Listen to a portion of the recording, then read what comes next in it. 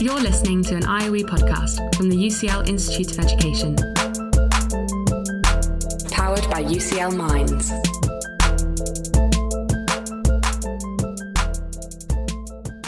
This is Research for the Real World, conversations with researchers and the paths they've taken to help shape our everyday lives. Hello, I'm Rob Webster. I'm an Associate Professor here at the IOE. On this episode, I'm delighted to be talking with Professor Lorraine Dearden. Lorraine is a Professor of Economics and Social Statistics in the Social Research Institute at the IOE. Lorraine uses data and advanced quantitative techniques to understand, evaluate and inform public policy. She has a wide range of policy interests, including the impact of education and training on labour market outcomes and higher education funding.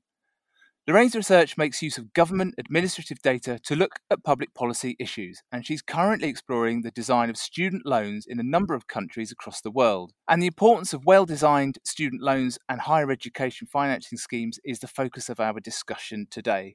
We'll also see to what extent the global COVID pandemic is having and may yet have on student financing. Hello, Lorraine. Welcome to the Research for the Real World virtual studio. Hello. Lorraine, like our excellent podcast production team, you originally hail from Australia. Can you tell us, first of all, about your research journey and what brought you to the UK and to UCL specifically? Yes, Rob. Well, I was born in Sydney and grew up in Canberra and did my undergraduate studies at the Australian National University in Canberra. And then after working for a little time at ANU, I moved to the Department for Education in Canberra and became interested in educational issues. And then the department was very nice and funded me to do my master's in economics at the London School of Economics in the early 1990s. And I sort of got the bug for doing research again. So I went back for a year and started a PhD at UCL in 1992. So that was my journey to the UK and UCL. So have you been at UCL since 1992? I did my PhD between 1992 and 1995. I had a scholarship from the Institute for Fiscal Studies. So when I finished my PhD, I spent 10 years working at the IFS, and then I got appointed a Professor of Economics and Social Statistics at the Institute of Education in 2005. I joined in 2005. You and I have got long service medals, I think. Okay, let's talk about your research on student finance. What drew you to that as a topic in the first place? Well, I actually worked in the Australian Department for Education and Training in the late 1980s when Australia first introduced tuition fees, and alongside tuition fees introduced an income contingent loan called HECS. So I was sort of in the department when this policy change was happening. And then when I finished, I did my PhD using Australian and UK data, and I headed the education sector at the Institute for Fiscal Studies. And I had another Australian researcher who had just finished his master's at LSE, and he sort of said we should do something on modelling student loans in the UK because it's not being done well. And that's where sort of my research started in around 2002, when we started trying to understand the implications of different higher education funding systems and loan systems in the UK context. That's a nice point to ask you about some of the basics and the two broad approaches. So you mentioned one of them there, the income contingent loans, where repayments depend on the borrower's future income. And there's another broad type of approach to student loans, isn't there? Time-based repayment loans, which work a bit like a mortgage. Could you perhaps walk us through that in a bit more detail, and also tell us which context we're likely to see each of these approaches in operation and their general pluses and minuses?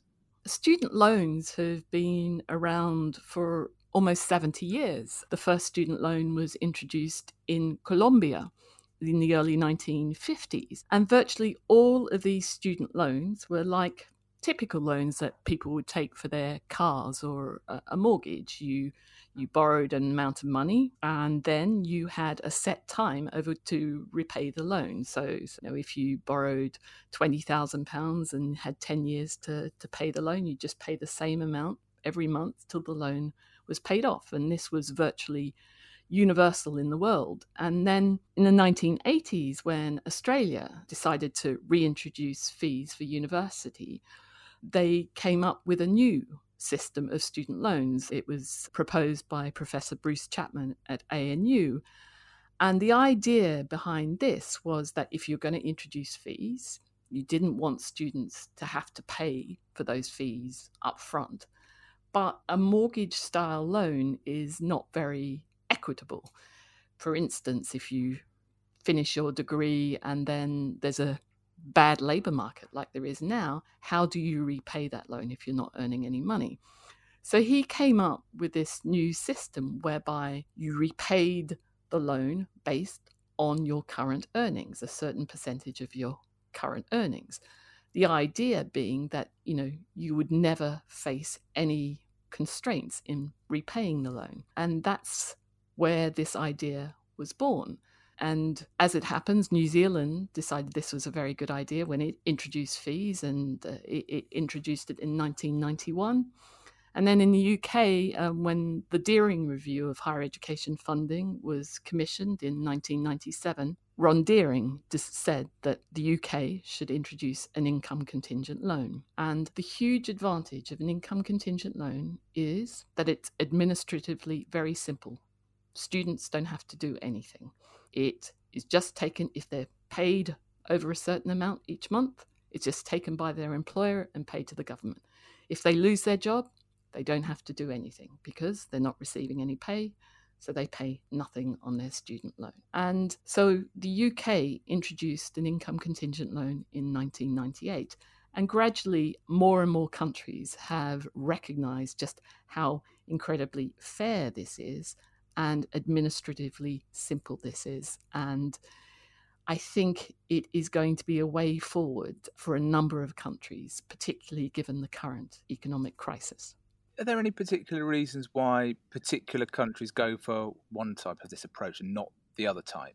I think quite often the people who are making these policies don't understand the economics of student finance. So the first thing is that if, you have to have government subsidised student loans. I mean, as an 18-year-old, you can't turn up to a bank and say, I need this money to live on, or I need this money to pay fees, give me a loan. And they'll say, what collateral do you have? And most 18-year-olds have no collateral. They've got their brain, that's it. So most banks are not going to lend them money unless their parents act as guarantor or, something like that. So there's a market failure, which means that governments have to be behind student loans. So this is what happens in most countries. But then they decide, okay, we're going to design a student loan. And typically what they say is that, graduates on average earn a good salary. If we have a time-based repayment loan where, it involves paying £50 a month for 10 years or whatever it is, that's not going to be very hard on the average graduate, so it should work fine. The problem is that there's no such thing as an average graduate. People have bad luck. They become unemployed. They have a child. And once you've got no income, £50 a month is unsustainable. So what we see in countries with these time-based repayment loans, that there are lots of defaults. So in the US, it's almost 30% of people who have taken out student loans are in default or have other excuses for not paying their loans. And this impacts on their credit reputation, their ability to get loans, and causes lots of hardship. So whereas with income contingent loans, there's no fixed time which you have to repay your loan. If you do really well in the labour market, you'll pay your loan much quicker than you would with a typical mortgage-style loan.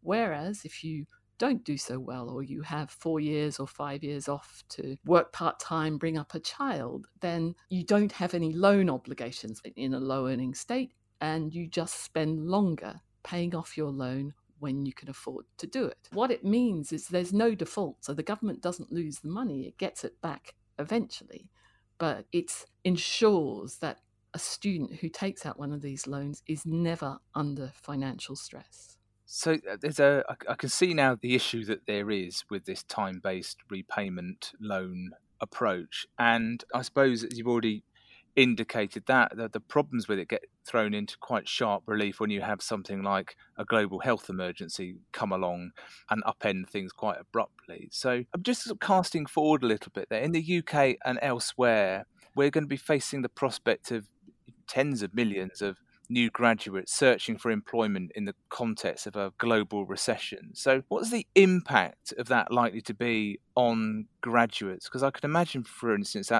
for some, that's going to be the issue of debt might be quite anxiety inducing. Well, is it? I mean, because effectively the income contingent loan in the UK means that you pay 9% of every pound you earn over £25,000 for up to 30 years. So, my eldest son has just graduated this year. He has no job. He has a student loan. Should he be anxious about that?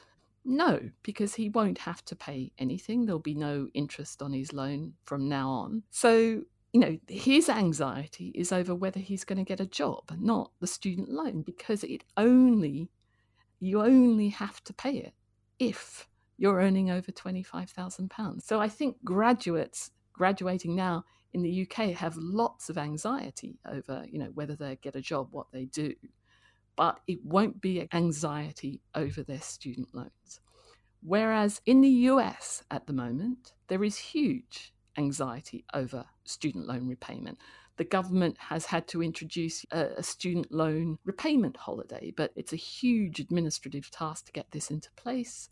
There's been huge problems with people being refused loans for other things because, there hasn't been communication about why they're not paying their student loan. It is a huge problem. It's administratively burdensome, and it could result in students having their credit reputation ruined. So I think graduates and other students coming in at the moment in the UK have lots of anxiety because of COVID-19, but it is not going to be due to having to repay their student loan. So this situation, the COVID situation, could be a bit of a game changer potentially. Might it make it more or less likely that countries who use the time-bound model might future ditch it in favour of the income contingent approach?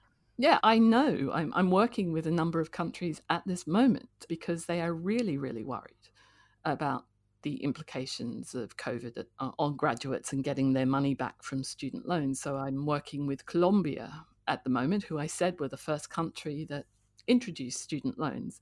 And in April and May, 40% of their loan holders have stopped paying. So they've got a huge crisis and they're really, really worried about it. So they are very keen to see if there's some way that they can introduce an income contingent loan to ensure that they get their money back eventually. And so I'm working with them using fabulous data to see if we can design a system where it's a win-win situation, where the student loan company gets more money and the students aren't put under financial pressure. I mean, every single country is different and, it won't work everywhere. But I've worked in enough countries, Malaysia, Colombia, Chile, US, and used really good data to suggest that it would be a much better solution and much more equitable and cost-effective than their current loan system. So could you perhaps give us an example of work that you've done with a specific country to sort of shift the dial on changing loan systems? I was in Malaysia last year. I was invited over to Malaysia. So the government, the student loan company in Malaysia has got very big default rates. And so they announced that they were going to introduce an income contingent loan to try and solve this problem. And the government proposed some quite sensible ideas about how they would implement this. And interestingly, in Malaysia, the very richest graduates started protesting because under the proposed income contingent loan, they would actually have to pay back their loan faster than they would under the mortgage style loan because they were very high earning. And they implemented a very effective campaign, which meant that the government said, okay, we'll introduce an income contingent loan, but you'll only have to start paying back above a pretty high income threshold. And so I went over there in March last year and looked at their data, and I just sort of said, what you're proposing, will just lose you money hand over fist. You can't do that. What you were proposing before was very sensible. And so they abandoned the sort of updated model, and it's still going on. They're still negotiating about how they can reform their systems. So I stopped them doing something silly, I think, but it's still some way away from introducing an income contingent loan. It sounds like it's a tricky balance to strike, because somewhere you're going to upset some probably not insignificant group of people in terms of size and influence. Well, in lots of countries, there's vested interest, right? In the US, student loans are operated by private banks who and the government guarantees these loans. So these banks get quite lucrative returns on administering these student loans, so that they have a lot of interest in the current system staying. In somewhere like Malaysia, I think their student loan company employs about 1,500 people to administer its student loans, whereas in Australia, for their income contingent loan system, admittedly a smaller country, I remember being there, and somebody from Brazil sort of said, how many people administered your student loan system? And the Australian tax office said 18. And he said, 80? That's very, very small. And he said, no, 18, 18. It is so efficient because employers already take tax. Therefore, just taking an extra cut from your pay to pay your student loan is administratively very, very efficient. And, the government has a huge advantage. They know exactly what you're being paid every month, whereas private companies don't. And so the collection mechanism for these other types of loans are very administratively burdensome. It has huge advantages having these loans because they're so administratively efficient. In a circumstance like COVID, they stop taking loans as soon as you lose your job. So they're very fair as well. Lorraine, I wanted to ask you about a topic that routinely comes up around student finance, and that's the idea of removing tuition fees altogether. And it's something that was in the Labour Party manifesto at the two most recent UK elections. Now, it's something that has intuitive appeal, but it's also quite a controversial idea. Could you run us through the upsides and the downsides of this idea? Sure. So the Labour manifesto said having free higher education. Of course, there's a famous saying, there's no such thing as a free lunch. What free higher education means is taxpayers paying for higher education. And that is highly regressive because less than 50% in the UK go to higher education. So it is being funded by the rest of taxpayers who don't go to higher education. Now, some people sort of say it's a progressive tax system, and that's fine. But there's just simply, we saw during the 1990s, not enough money from taxpayer collection to fund universities sufficiently to provide free higher education. So during the 1990s, funding per student at higher education plummeted. So you've got to work out a way, how are you going to keep the costs of higher education down? So there's two ways, and the government implemented both of those: cut funding per head and capped places. So one of the trade-offs when they introduced fees was that universities benefited from that money directly. So the funding per student went up. And as a quid pro quo, because the government now had to pay less, it expanded the number of places available for people that wanted to go to higher education. So that's one aspect. It's not free.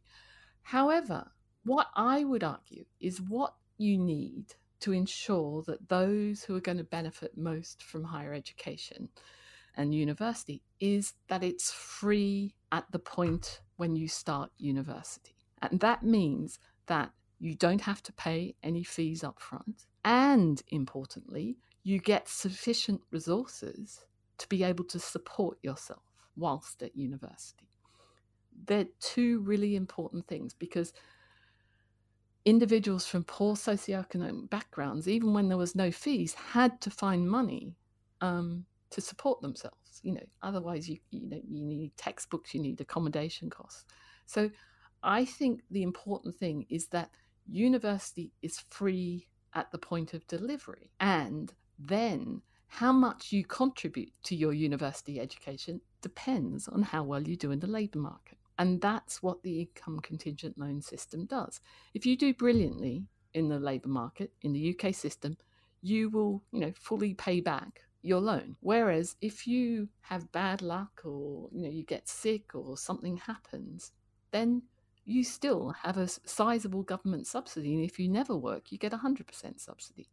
So I actually think the income contingent loan is so much more progressive than having free higher education, because it still involves taxpayers contributing something, but it also means that the graduates who do best contribute something, which frees up resources for the rest of the population that aren't benefiting from higher education. Lorraine, I'm just going to keep with the sort of slightly political dimension of this, just for my last question. And that is, if we were to put you in charge, we're going to make you Prime Minister for the day now. It's a little known secret, but this podcast does have that power. But so if we were to do that, what one policy change regarding student finance would you make? And let's say as well that it's for keeps. No one can undo this. So what would you do? What I would do is reform all of post-school higher education, not just university education. So I think there should be much more money put into vocational routes, and that includes providing students who go through vocational education with income contingent loans so that they have the money to properly engage with their vocational education. At the moment, people from poor socioeconomic backgrounds who are thinking, should I do a technical route or should I do a university, will tend to choose the university route because they can get much more money to study. And it's not neutral. I just think, universities have benefited hugely. The funding per student has gone up massively as a result of introducing fees, whereas the vocational sector has been neglected. And I think there has to be a much more equal treatment of both routes, because I think they're equally valuable and it depends on the individual. The second thing I would do as part of that is to reintroduce grants. So for the poorest students, they should get upfront funding, which they never have to repay, because under the current system, those from the poorest backgrounds can get bigger loans to support themselves, but have the biggest debts. And I don't think that's fair. I think there should be a common loan for support, and then those from the poorest backgrounds should have a grant, so that there's no difference in loans because of where you come from. That's what I would do. Well, I think we might have to wield that power then. Make it happen. Lorraine, it's been really interesting talking with you. Thanks for coming onto the podcast and sharing with us your research and your thoughts on student finance. Thank you. You can follow Lorraine on Twitter at Lorraine Dearden, and you can learn much more about her research via the links in the episode notes. There are 4 seasons worth of episodes of Research for the Real World, as well as other IOE podcasts, all available for you. Search IOE Podcast wherever you get your listening and enjoy some absorbing lectures, lively debates and fascinating series spanning the social sciences and education. There's our podcast playlist too, which features songs chosen by our guests and the IOE podcast team. It's the only place I have ever seen Beethoven sandwiched between Taylor Swift and Nina Simone, and I'm not joking. Check it out and the podcast via our UCL webpage. Just search Research for the Real World. I'm Rob Webster. Goodbye. Thanks so much for downloading and listening to this IOE podcast from the UCL Institute of Education, University College London.